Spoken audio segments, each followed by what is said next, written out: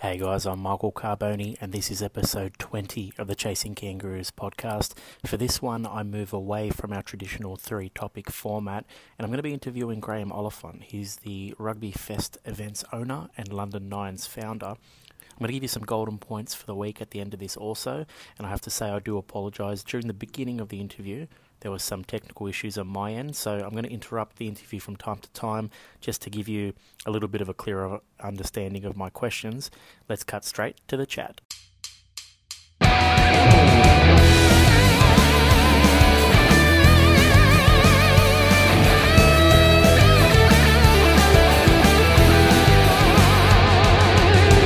You're listening to Chasing Kangaroos, the rugby league podcast for fans who are passionate about seeing the game played in more places.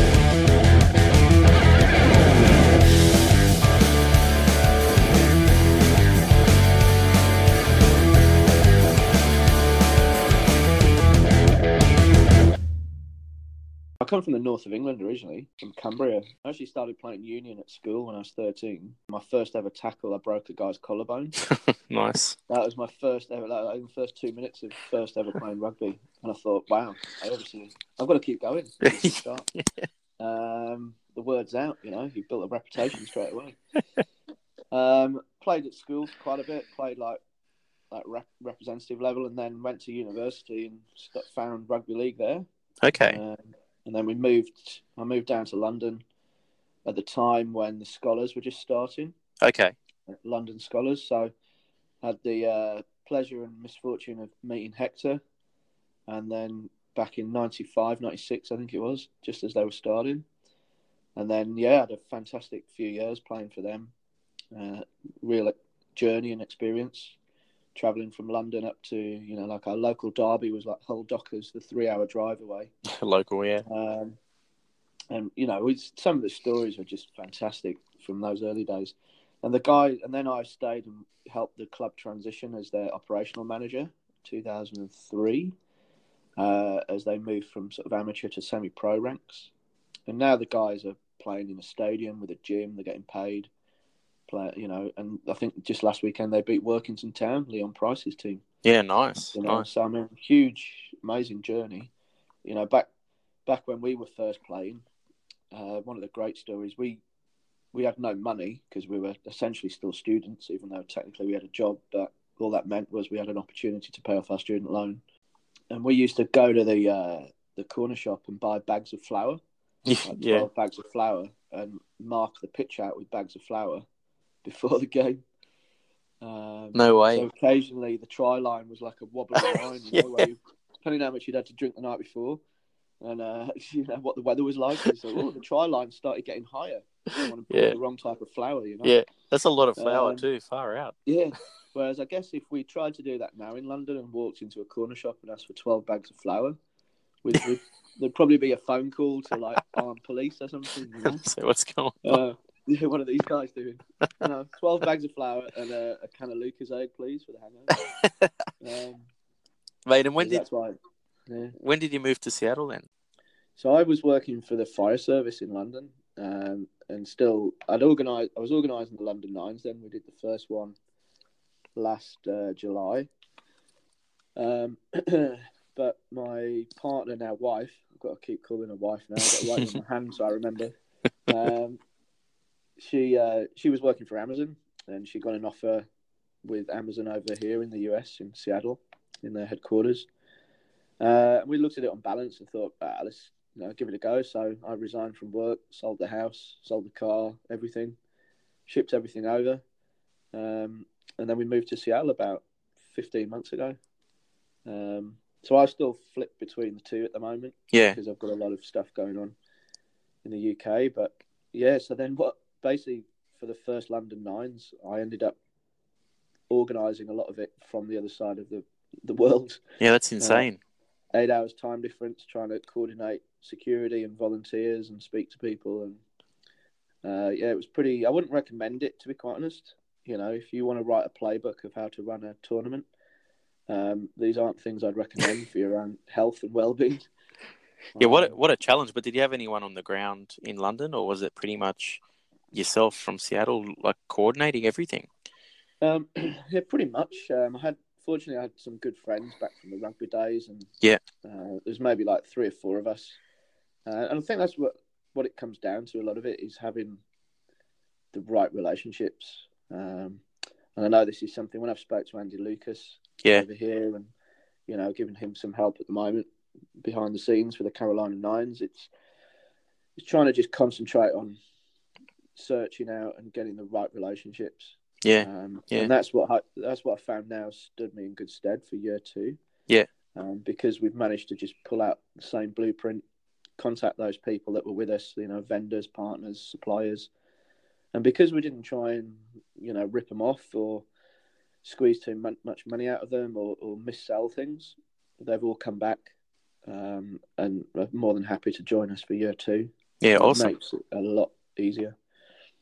Mate, I was going to do a bit of an intro and introduce you and all that sort of thing, but the last few minutes have been pretty solid. So I might, if you don't mind, I might just keep that.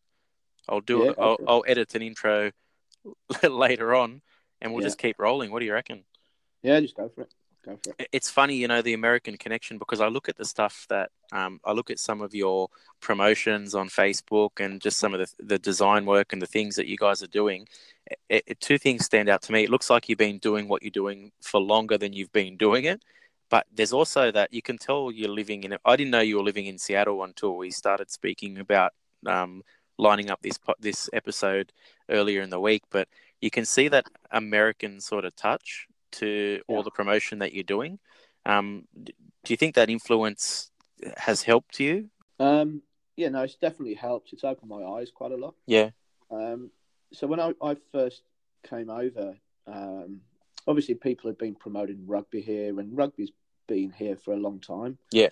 I'm in Seattle now, and there's a rugby union club, pretty huge, community based. They've been going since 1966. The professional rugby union league called the MLR, Major League Rugby, which I consult with and work with the Seattle team. They arrived last year, and now there's 9 teams across North America, one of which is in Canada, the Toronto Arrows. Yep. And they're really investing a huge amount of money, and it's been a real learning curve, kind of working with them and understanding how they engage fans. Yep. So the team in Seattle have about 4,500 home fans already. Okay. In year 2. Yeah.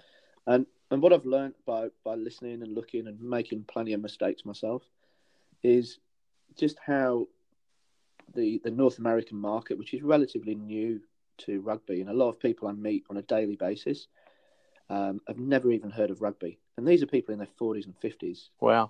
When they say the usual question, oh, so what do you do? And I mention the word rugby, they're like, oh, I've never heard of that. What's that? I think, really? Yeah. Where have you been? Yeah. And I think it's really important because when you're sitting in the UK or potentially even Australia, my family live in Perth in Australia, so I'm over there quite a bit. Yep. You naturally assume everybody knows. Yeah. So then it's like, well, this is the perfect mix, You guys are used to football, American football, rugby league or rugby. The oval ball is the perfect sport for you to engage with. But I think the one thing people miss and they don't grasp before they come over trying to sell the product is people don't understand it. Yeah. So as soon as you hit them with the whole historical and social history of rugby league versus rugby union, they just switch off. Yeah. They're just like, I have no idea what you're talking about, my friend. Yeah. So what the big change in focus, and it's like a mindset shift, is now we engage people by the experience first. So we explain to them, well, you like short, sharp, fast-fueled action, non-stop clock, because, of course, a lot of American sports are stop clock sports. Yeah. You're closer to the action. It's more intimate. You've got the big hits, but instead of just short 6-second plays, you've got 80 minutes of action. The ball in play, 55, 60 minutes in rugby league, say. And you add that then with the price point of what rugby and rugby league is in the States. You're talking around about $30 rather than 100, 150 maybe for hockey or football or basketball. And suddenly it's a game changer for them because once they come and see the product, they love it. And all along, they've not really inquired what it's called. And then afterwards you say, oh yeah, this is called rugby league. And I think that's something important that the new clubs starting off in the States need to appreciate. I know this is something that people like Nate Gladden, that Andy get, and also obviously David Argyle with the Wolfpack. Yeah. You look at what they're promoting there, what they have as a product, and it's all about that Lamport experience. Yeah. And that's why fans come. If you actually look at a lot of their fans on the TV, most of them turn up late because they're coming straight from King Street, from the bars. It's only when people score a try that they turn to look at the action. Most of them are having a fantastic time in that beer garden area and just meeting friends and socialising. And then you look at that demographic, that fan atmosphere, and then you translate that back to some clubs in the UK. And I think, that's where you can add value. That's where you can transform that match day experience. It's definitely a different culture, a big change. And of course, a North American market, they buy merchandise like crazy. They love making noise. There's music through the game. There's lots of shouting and jeering. There's real energy. And I think that's something that some clubs could learn from if they want to innovate, the whole product as well. Guys, I asked Graham to give us a little bit of a rundown of the London Nines and how that all works, and here's what he said. It's an independent tournament, so I own the IP. It's trademarked, copyrighted. So it's not actually any connection with the RFL, RLIF, all the other acronyms that there are in the rugby league. I always keep the door open, so I always engage with them, and we're having a lot more discussion around this for year 2 now. And we're now actually part of the London League weekend, an initiative that myself and Hector had been thinking about for a while whilst we were at the Scholars, because they have their Friday Night Lights project. So the London Nines this year has moved to the weekend of the Challenge Cup final at Wembley. So now fans and teams coming along can enjoy 3 rugby league events in London, in the capital, over that one weekend. That's awesome. For £39 per person. You can go Friday Night Lights with the Scholars, which is a great event that's growing. Wembley the next day on the Saturday. That includes your ticket to the Challenge Cup final. And then the Sunday, we've got a full day the other side of the Jubilee line for the London Nines Festival, where teams and fans can come and enter and watch. And then Monday is a bank holiday, weekend, so you can make your way home. That is huge. So that's pretty good. But yeah, it's Mate, so it set off as the whole concept behind me doing the London Nines was to look at maybe a way of trying to improve on and change and just upscale the way that Nines used, from guys just meeting up in a field, playing some Nines, having a beer out of a bin of ice, barbecue, and then going home. And that's, maybe with a bit of karaoke thrown in. So I thought, well, look, there's a lot of festivals going on now, and Sevens is the obvious comparison, which at both a high level is extremely well. We've just had the Vegas Sevens recently over here. They've just had the Hong Kong Sevens, which you look at some of the footage from that, it just looks unbelievable. But at an amateur level, there's dozens and dozens of events that happen all through, particularly the UK and Europe when it comes to Sevens. Yet Nines is left wanting. And I think Nines is just, and me and Steve Matt would have this conversation all the time, it's kind of been left in the dusty drawer at the back of, the RFL. Well, while we've mentioned Steve Mascord and his love for the Nines format, it's a good time to mention our Mascord Browns discount code. So use Kangaroo Court, that's Kangaroo CAUGHT, for 10% off at mascordbrowns.com and mascordbrowns.com.au. Back to the interview. Yeah, I think so. And he's really passionate about it. And he's been, banging the drum for Nines for quite a while now. And with the NRL sort of kick-starting Nines again, hopefully that's sparked other organisations to take another look at it all and see the potential. So I think you've got a couple of areas that are key for the Nines. You've got one, we've got a lot of emerging nations and developing teams, national teams, that, let's face it, struggle to get 13 players on a pitch. Or if you happen to be in, I'm not going to mention any one country because I'll get pilloried on social media again. But you've got a number of, say, nations who, if you've got a pair of boots, normally size 9, then you can get in a national team if you turn up. And games are cancelled partly because referees don't turn up, but partly because they haven't got enough numbers to field a side. So I think you've got to take a look at yourself and say, well, look, maybe 9s is the answer in a development format to bring these teams together, to give people game time, to then develop up 13s. So it's not trying to replace 13s in the same way that 7s isn't trying to replace 15s. If anything, it's going off on its own trajectory. But what it does is bring a huge amount of interest and eyeballs to the sport, bring in new players to transition in. And believe it or not, it's actually fun. And that's what new people to the sport, be them fans or players, are looking for. They want to engage. It want to be fun, So anyway, we're having to play with it. So we'll see what happens again this year.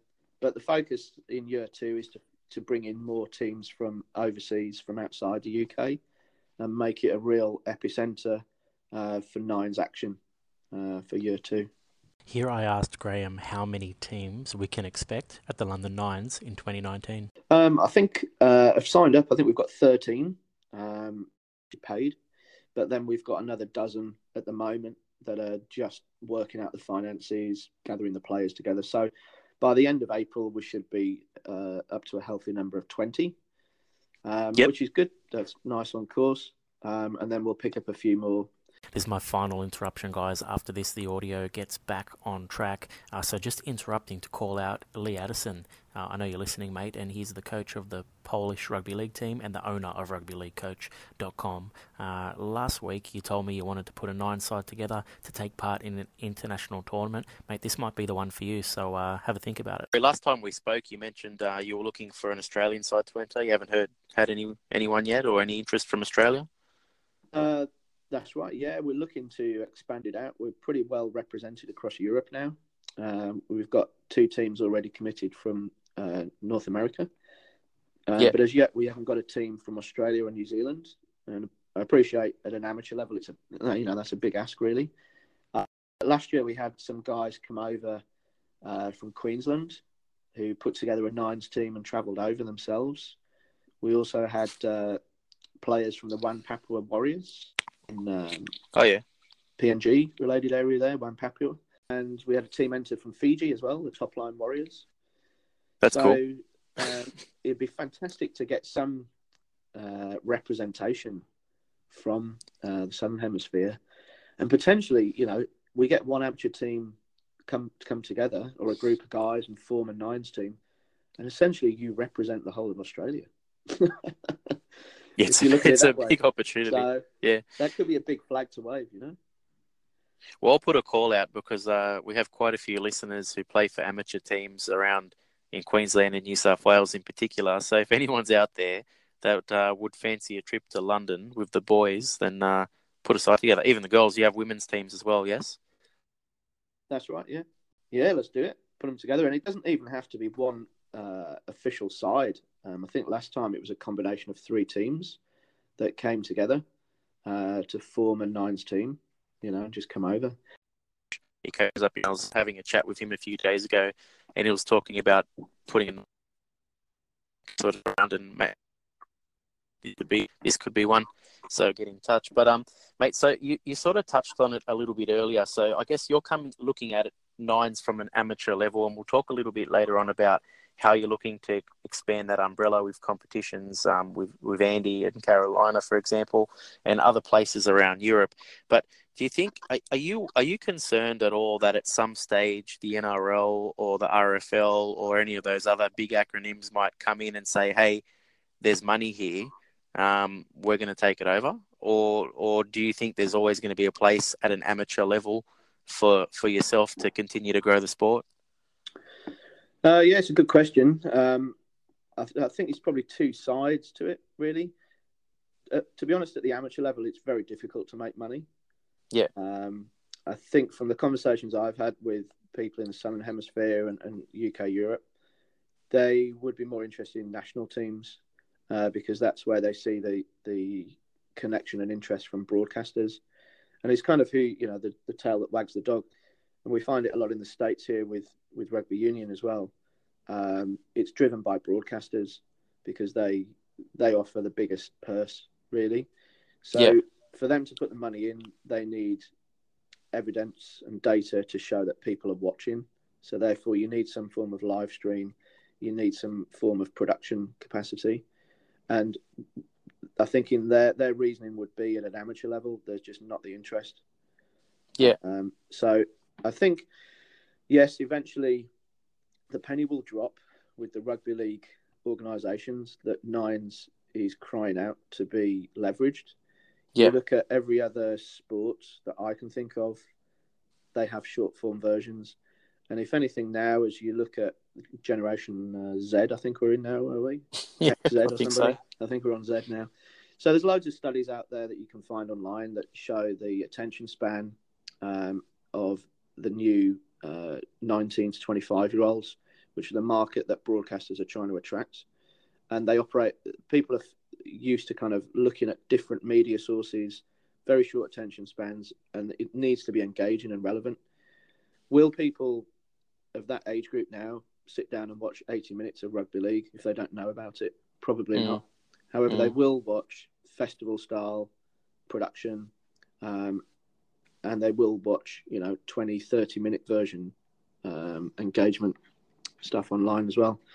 And, of course, live streaming is a new platform with a very low barrier to entry, so that's something else to look at. But no, I think at an amateur level, it's not even started really properly, Nines yet. You look at Sevens, again, I'll use that as the direct comparison. Nobody really has tried to monetize the Sevens aspect other than independent organisers. You look at how Sevens is monetized from a national union point of view, and it's all based around national teams and national tournaments in a circuit. Yep. So I think that's probably where in my mind, I would see the NRL trying to put something together in the UK with the RFL and Super League and RLEF, IF. I think they've got their own problems in-house that they're trying to reconcile right now. Yeah. I'm not sure that Nines is really at the forefront of their agenda, but at least because the NRL have brought the subject up, I think they're now addressing it. Well, the NRL have obviously the Nines World Cup this year that they're promoting, and they've sort of bought the rights to for this year, and I believe the next one as well in 2023. There's also talk about them bringing back the Club Nines next year as well, which we've seen a little bit of a break from after a few successful years in Auckland. Yeah. So I think the NRL is in a position now where they're just trying to build individual assets. So you look at Nines, whether it be nationally or whether it be club, you look at their NRL competition, you look at the NRLW, you look at State of Origin, you look at finals, and you look at internationals, and they're trying to build all of these assets which they can sort of sell off to media outlets later on down the track. And you're probably right, the Super League or the RLF and the UK-based rugby league organisations really probably aren't there yet. But it's going to be interesting to see what happens with the Nines World Cup here in Parramatta later in the year. And then if Club Nines comes back, it could be good for you as well. If I guess if people down here are talking Nines, and it just becomes a more of an issue, and I guess you've already got a foothold in certain areas, mate. And you've told me last time we spoke as well that you're looking to expand your Capital Nines concept around Europe and other parts of the world. So you've obviously mentioned you've teamed up with Andy Lucas to help out with the Carolina Nines in the USA next month. Can you tell us anything else about other tournaments or other cities that you're looking to target and bring in under this umbrella? Yeah, for sure. So I agree. I think the NRL putting together the Club Nines again is very good, and anything that can happen at a higher level then ultimately percolates down and generates interest. Yeah.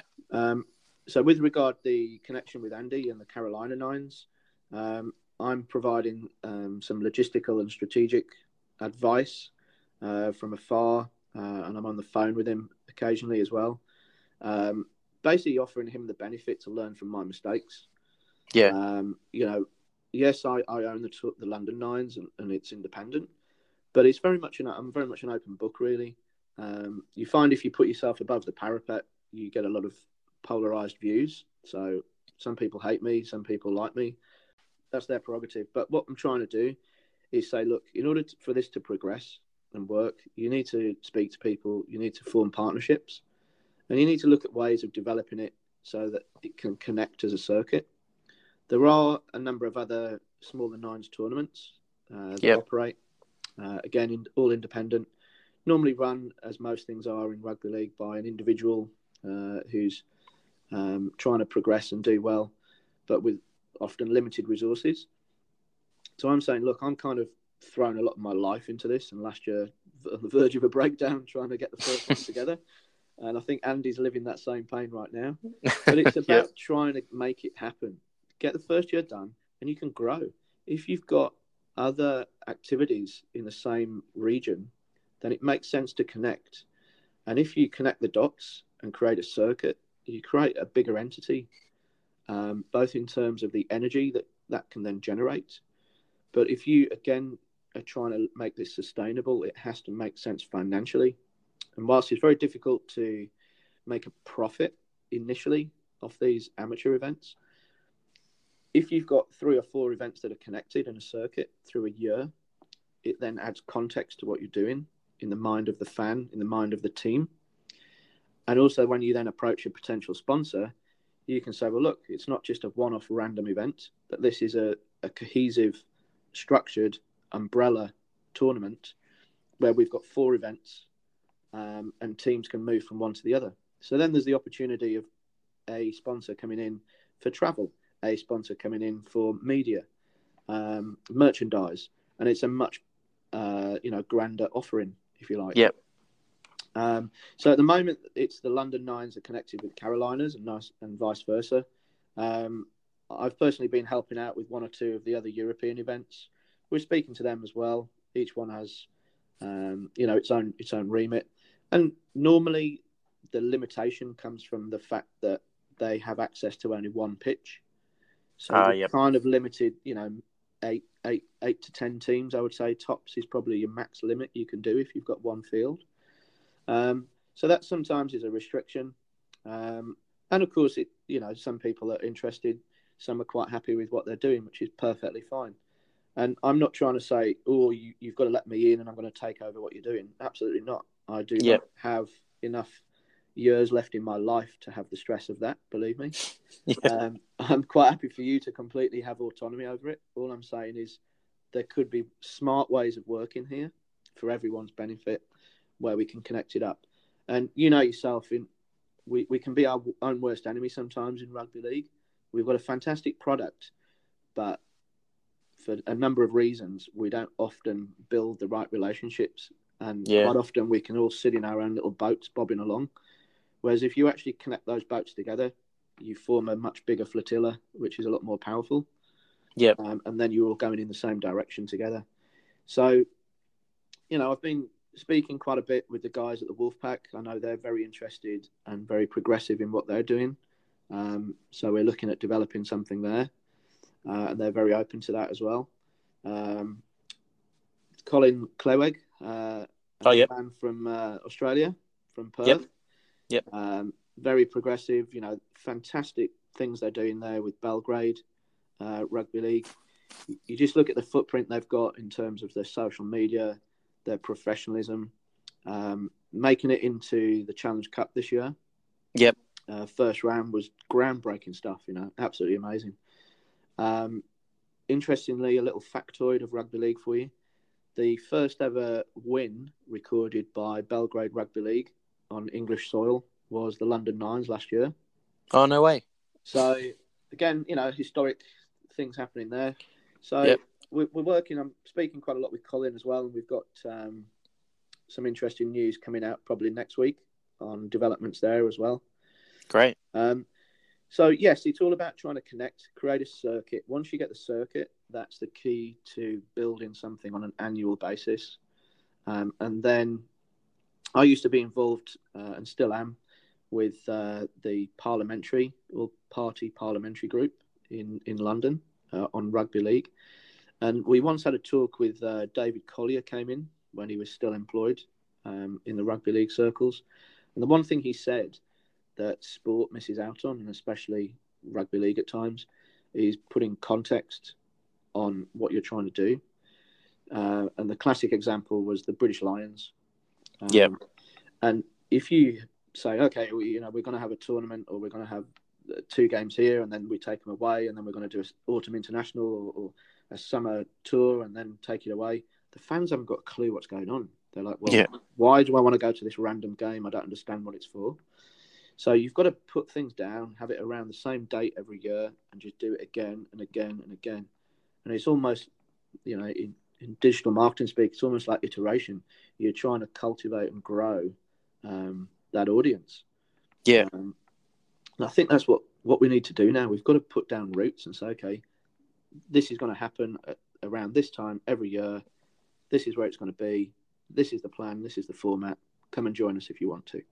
It definitely is an issue with international rugby league where you're right. We used to have kangaroo tours every 4 years, and we used to, Australia would play New Zealand at a certain time, and England would come over here and play Australia, New Zealand every other year as well. And you'd have these patterns, but they sort of disappeared, or we'd try things and stop, and because they're not quite right the first time, so we give up. And it's kind of sad to see, because there's so much potential in our game, as you know, and it's such a amazing sport to watch, play, and all that. So I understand what you're saying. It's kind of a bit, we need to build something, and what you can sort of build is something like the tennis circuit, where, you've got Wimbledon, you've got the American Open, you've got the French Open, and you've got the Australian Open every year at the same time, and then there's all the other little tournaments around there. So what you're saying basically is you could have under this umbrella, or not necessarily the umbrella, it's all working together. You could have London, Toronto, Belgrade, and Carolina as your sort of Nines amateur circuit. Yeah, there's no reason why not. Yeah, that's awesome. There's no, in my mind, there's no hurdle to that. It's just how much you can stretch your mind. As you know, travel now is relatively cheap with enough notice. Toronto have already proven with their contra deal with Air Transat that fans and teams can move between the two. If you've already got a beachhead there on the east coast of Canada, North America, to that UK audience and market, then it's familiar. You can get direct flights. It's no big deal. You just need to have enough notice so you can plan. And if you've already got activity happening in that city, then it's very easy to just layer on a tournament to bring more fans and teams over. And the one thing which we don't have in the UK, but was a big eye-opener for me in the States, is you have a whole industry here geared towards sports tourism. And the individuals and the companies that operate here. So I go to conferences quite a bit around the States, peddling my wares of rugby, because no one's ever heard of me. So I'm like this odd person that turns up and talks about rugby league and rugby union, because nobody really appreciates the difference. So I talk about rugby. It's a rugby ball in their eyes. And typically they will work with you as a rights holder to facilitate an event in a city. They will also give you assistance and introductions on the venue and the providers. And we also have something in the States related to what they call lodging tax. So typically, if I bring teams over, say squads of 15, if it's Nines, and bring, say, 30 or 40 teams from outside a 50-mile radius, they will give me a kickback on every night that individual stays in the hotel, what they call heads in beds. And typically that might be $10 a head. You times that by the amount of individual participants and fans you might have come into that event, and that's fairly substantial amount of money effectively that you're getting as part of that, bringing the event to that city. And they're quite forward thinking, because the whole premise behind it is they're bringing economic help, economic I forgot the words now. It's too much coffee.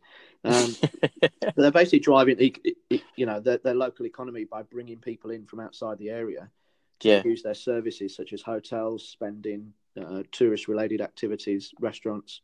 And by having a sporting event there, they've recognised a long time ago that that's the way to go. And people in the States are familiar with travelling long distances, just like in Australia as well, to sporting events. In the UK, that doesn't exist at the moment. It's probably something they need to try and address. Because it would really help rights holders for sporting events be able to grow the event as well.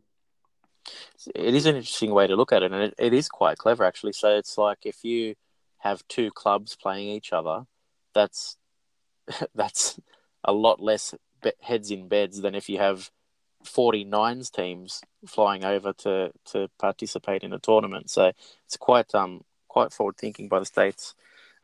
Mate, what about Australia? So you mentioned you've got family in Perth. Any connections over here, or is there anyone you're speaking to over here that could sort of get a tournament kick-started? I know we've got a few around, Cabra Nines, for example, but are you speaking to anyone on this end of the world?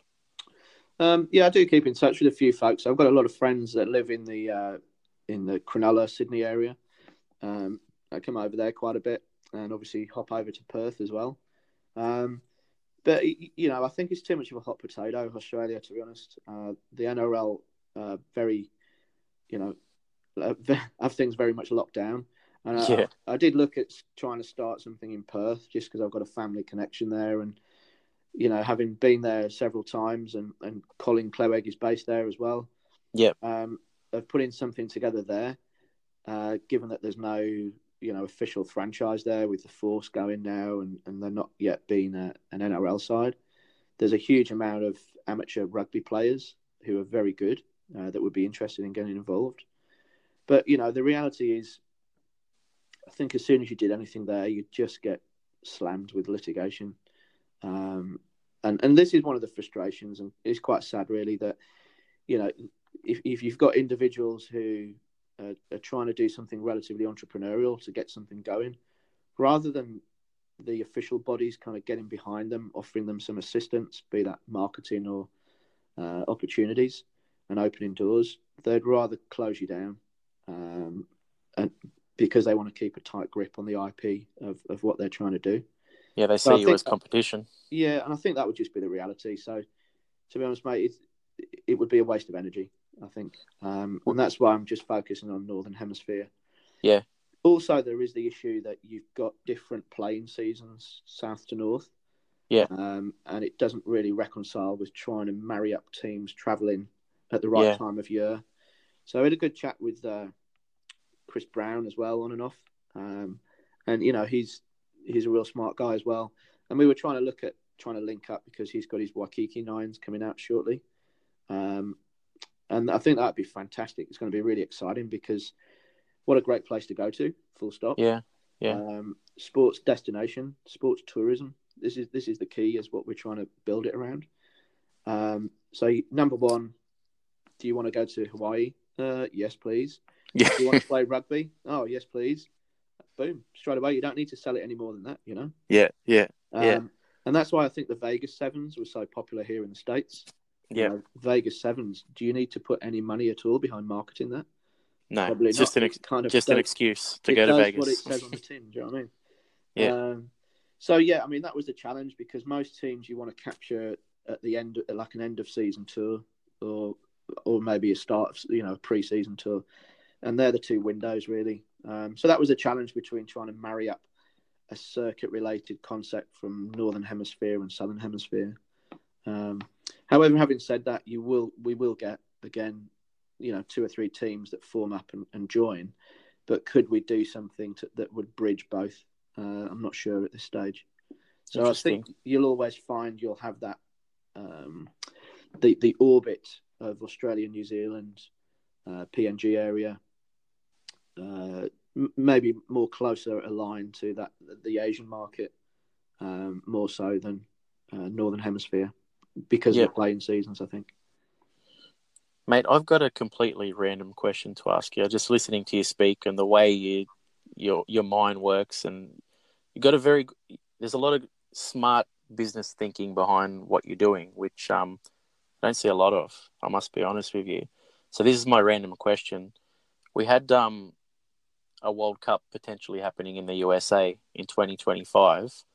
Obviously, more sports who were promoting that tournament or meant to promote that tournament kind of fell over. So the RLIF is looking for a new nation to host the World Cup. But would someone like yourself be interested in putting something together for a 2025 World Cup in the USA, or is that just pie in the sky kind of stuff? Yeah, it's a good question. I would think that would be it's a very daunting task, I think, for anybody. Yeah. So on the one side, huge opportunity. However, to actually bring it to the fore would require a huge amount of investment as well. And I know sort of Jason Moore and his team, who I think they're actually Sydney based, aren't they? Yeah, I think Jason's back in Sydney now, actually. Yeah, I thought it was a very bold move, and I remember speaking to them at the time, and sort of having a discussion with them, and thought it was a really great idea that they were basing it in Denver. I know they took a lot of flack, people questioning, well, why is it Denver? Why are you doing it there? Why not New York or Toronto or, somewhere? But actually Denver is a real smart move because the Broncos, the NFL side, have got one of the highest followings in the NFL as well. I think if you look on their social media, they've got like over 4 million followers, So you imagine just getting one tweet out or one post on there related to rugby league. And that's a huge amount of promotion. And their focus was on winning over football fans, not targeting rugby fans. So, again, that was really good. Why Denver? Well, Denver's reasonably centre. It's a airline hub. It's easy to get to from all over North America. It also is the home of USA Rugby, just down the road. And they already have quite established rugby activity there. They even call it Rugby Town USA. So, if that doesn't give you a clue as to why it might be a good place, So, again, it comes back to this whole concept that, maybe scratch a little bit deeper than just being a keyboard warrior for a lot of people and do your research, because you have to look at it through the eyes of people in North America and what they will engage with. Now, I think they got 20,000 or so people to the stadium. Yeah. My understanding was their break even was 30,000. So they made a substantial loss. I think it was a great idea to have those annual events in the lead up to the 25 World Cup. I'm not sure if maybe some of the ground changed and shifted whilst they were doing that with assistance they thought they were going to get from various sources that didn't materialise, maybe. Yeah. The mantle is certainly there for somebody else to pick up. And we're seeing now with the growth of Major League Rugby, which is rugby union, professional in the US, which is growing very rapidly now. There is also talk as well, I know, of activity with rugby league professional franchises launching in Ottawa, New York, a couple of others mentioned as well. So you're getting this conflagration of rugby activity at a high level, which is fantastic.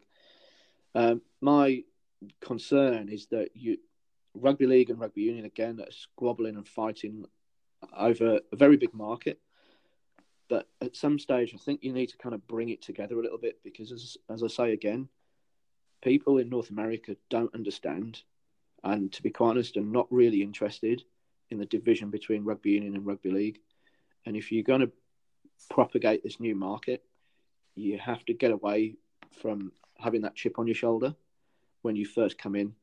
It's like I try and say to students when I'm speaking at sports marketing conferences, you don't propose on the first date, or if you do, you probably don't expect a yes, So you've got to kind of go in there and offer the experience first, And again, I'll come back to Toronto. Wolfpack do this extremely well.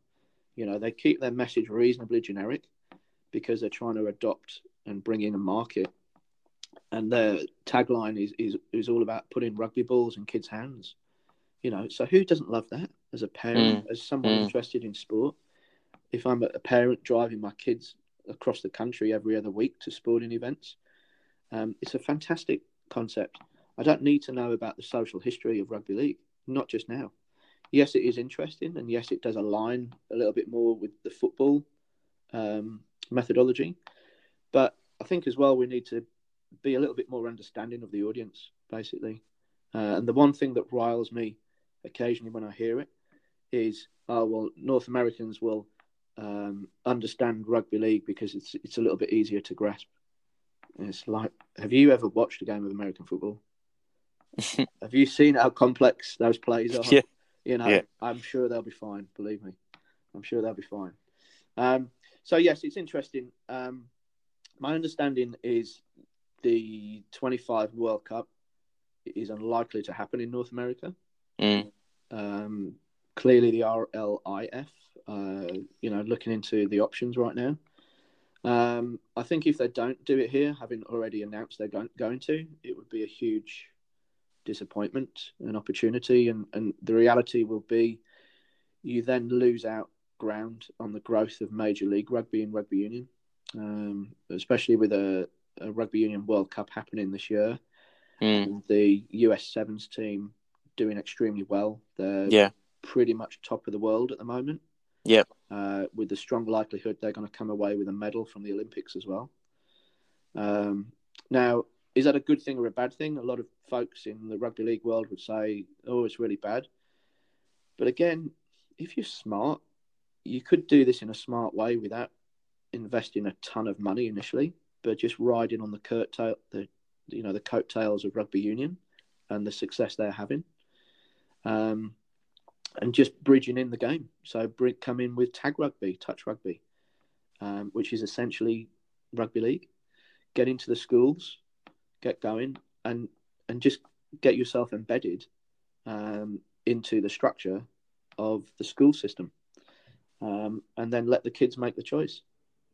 And hopefully as more coverage comes out with the great work that the Wolfpack are doing with their broadcasting deals now as well, more and more people will now start seeing the sport on TV. So yeah, it's a challenge, and I'm not sure that you can turn it around now. Let's think. I guess you've kind of got to make a decision in the next 12 months if you're going to do the World Cup in the States, because you need to plan, you need to secure venues, get things in place. So I guess we should hear something soon, I would imagine. Yeah, well, as we understand it, there will be a decision this year. I doubt it'll be the States. I think it'll come back Southern Hemisphere now. But look, we just don't know yet. But I think they're open to anything at the moment. So it just depends if something like a More Sports were to come in and say, hey, we can do this, and here's the plan, and this is the finance and the backing behind it, then I'm sure they'd be open to the opportunity. They know the US or North America is a massive market.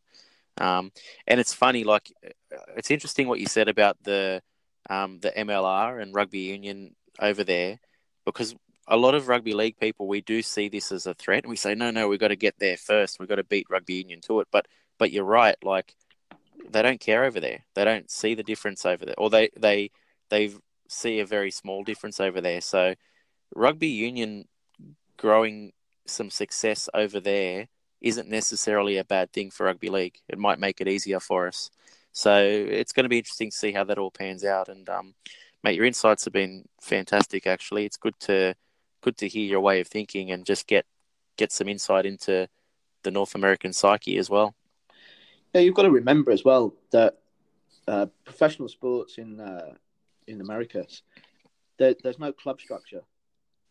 So football is like the behemoth of sports. You'll never compete with that. So whilst rugby, and I'll use the term generically again, whilst rugby is one of the fastest growing participation sports in the States right now, so relatively speaking, it's doing really well.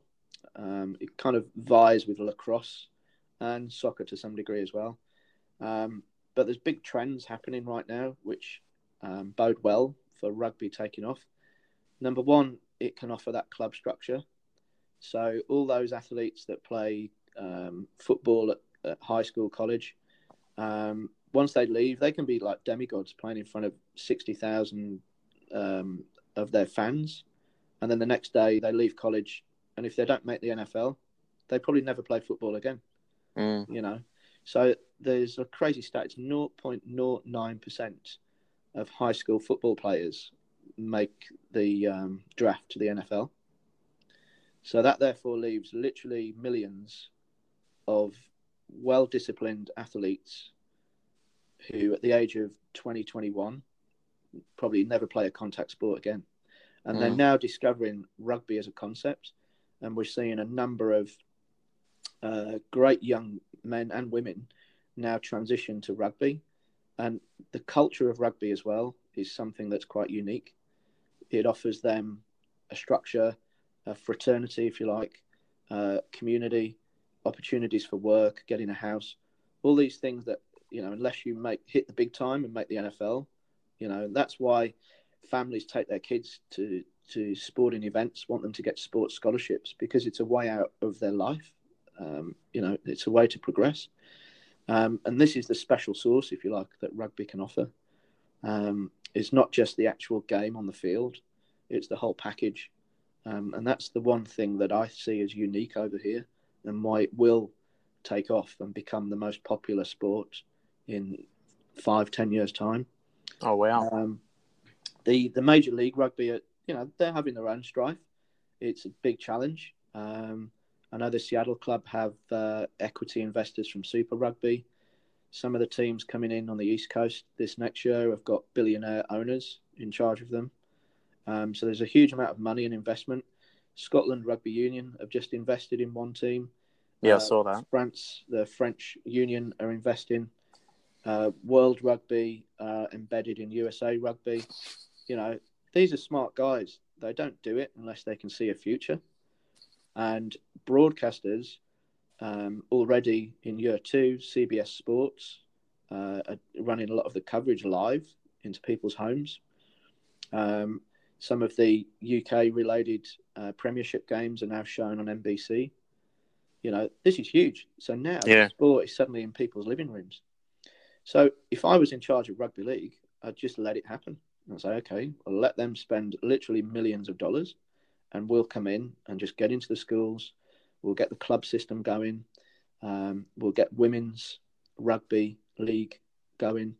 And then people will see from having fun playing the sport that this is something they want to be involved with. So it takes time. But I can just see it can only go one way, and it's going to be successful. But I think there's also fundamental questions that need to be addressed. And it comes back to what I was saying earlier about everyone bobbing along in their own little boats. Yeah. If we can't even come to some agreement that England can play New Zealand in the States because of issues over insurance, travel, Southern Hemisphere versus Northern, that was all quite embarrassing. And it comes back to the fundamental question, what drive and who is really, enfranchised in the process of making rugby league a truly international sport?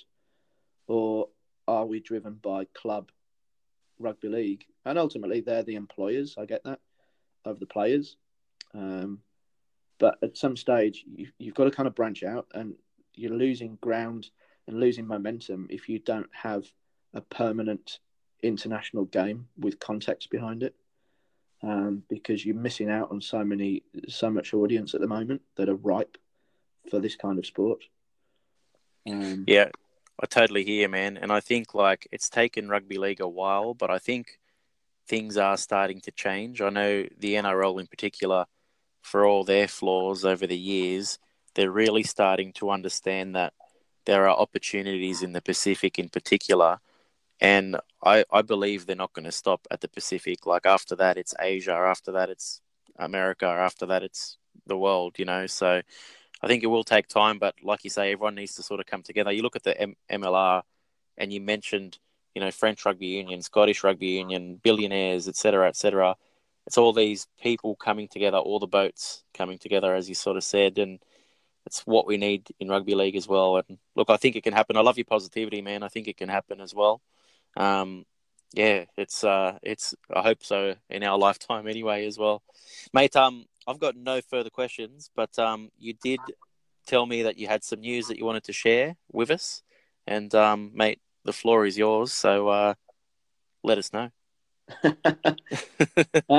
Yeah, so I'm always trying to, as I say, we're trying to develop a connected circuit. We're trying to make the London Nines especially more applicable as an opportunity for teams from overseas. So I've known John Dutton for a little while now. Real smart guy, shrewd operator, great rugby league administrator. So speaking to him on and off, and what we've decided to do is, so speaking of World Cups, ironically as well, the Rugby League World Cup 2021 obviously is going to be in England. Yeah. The RFL cut the funding for rugby league development in London about 18 months, 2 years ago now. So again, comes back to this weird paradox of how we're developing the sport. Yeah. So basically the London Nines and the Rugby League World Cup England 2021 are now forming a partnership. At the moment, it's going to be based on marketing assistance because the World Cup tickets don't become available until next year. Yeah. But essentially, London is recognised clearly as a key gateway to England 2021. It'll also be hosting a couple of the key games at the Emirates Stadium in North London near the Scholars, and the Copper Box Arena in the Olympic Park in East London, which is where the London Nines is based. So I'm working with John and the team at the England 2021 now to build up the London Nines to be that pipeline, an opportunity for teams from anywhere in the world, essentially, to come over and showcase their wares at the London Nines. We do have a number of companies that I've been courting who are interested in sponsoring teams as well. And again, it comes back to some of this as a little mindset shift again. I appreciate London's expensive, and it's a challenging place to book a hotel. But if you're smart and you book in advance, it's pretty straightforward. And if you get yourself there, you play on that stage, then you make yourself available to companies, to fans, to other players. And there's a lot of benefit, I think, from just getting there and being part of that event. So yes, it's quite exciting. So literally, we've got some stuff going out today and tomorrow in Americas and in the UK to announce this. And we're now co-branded with the World Cup. So that's pretty good for an independent event to have the That's World incredible, Cup man. logo. Yeah, that's huge. If you think of any other sport where you can be co-branded as an independent event with the World Cup in that sport, I would say that was a pretty good endorsement that you're doing something right. And what we hope to do is really garner that energy as we move forward next year with the tickets becoming available. And undoubtedly, there'll be some benefit to the teams and people who enter the tournament with accessing World Cup tickets. And then as we wind forward another year to 2021, we'll look at the date of the London Nines then, and it will feature as an integral part of the activity of the World Cup in London. So that's pretty huge. And now I can turn around to potential investors now, speak to them, and of course that's very attractive to them as well. Yeah, all of a sudden you have a world audience in 2021 for the London Nines. That's exactly that's insane, man. And you'll definitely probably get some more teams from all over traveling to play and watch some World Cup matches. That's awesome, man. That's really good stuff. And it's just great seeing all this progressive work happening in London in particular, man. That's amazing. Great work. Thanks for everything that you do, trying to grow the game, and it's very intriguing, man. I've sort of watched and listened to a few things that you've done and said over the last year or so, and I've always thought, is this guy a league man or a union man, or is he both? I didn't quite understand it, But speaking to you tonight, I get it. It makes a lot of sense from the perspective that you're coming from, man. And it's good to hear different perspectives. And it's how together we can sort of grow this great game of ours, man. And I really appreciate your time. So thank you so much. Yeah, no worries. It's all good. We'll see where the journey goes. But it's an open door. And if anybody wants to jump on the train and get involved and see where it goes, they're welcome to get in touch. Well, mate, if anyone does want to get in touch with you, what are the best ways to do that? Probably drop me an email, I think is the simplest thing, because I move around quite a lot. So Graham at rugbyfestevents.com. Just drop me an email or hit me up on Facebook or something. And let me know, as I say, if you're looking for sponsorship. We've recently just sponsored the Wales Origin Rugby League side. Oh, great. They're bringing some teams. I'm speaking to a couple of European teams about sponsoring them. So were you speaking to Billy from Billy Forrester? From the Welsh Mighty Ducks and North Wales Origin? That's it, yeah. Yeah, he's a top bloke. I've been speaking to him the last couple of weeks too. Good guy. Yeah, he's doing some great stuff there. And, talk about an area rich in rugby. What a rich seam, if you like, using a coal mining term there. Yeah. But, it's just like a hotbed of perfect young men and women who are very good. They love a party. Come over, have fun, spend the weekend in London,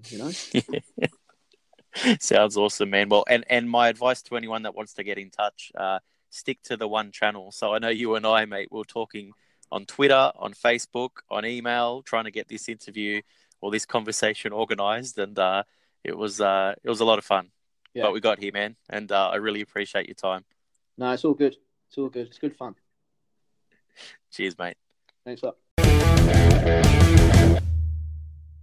Well, I hope you enjoyed my chat with Graham. I certainly did. It was a little bit different, but some really interesting insights and perspective. Guys, it's time for Golden Points and straight to North America. So the biggest story this week, and I'm sure you've already heard this one, but the RFL clubs have agreed in principle to allowing clubs from New York City and Ottawa into the English Rugby League structure. It's now up to the RFL themselves to make a decision. It's time for some due diligence, and we really look forward to hearing all about this one. Golden Point and in the Middle East Africa region says we look forward to the 2019 MEA Championship in Nigeria. 4 nations have already placed bids for the 2020 tournament, so they are newcomers Burundi, Lebanon, South Africa, and once again Nigeria. I'm absolutely loving watching the game grow in this region, and can't wait to see what happens next.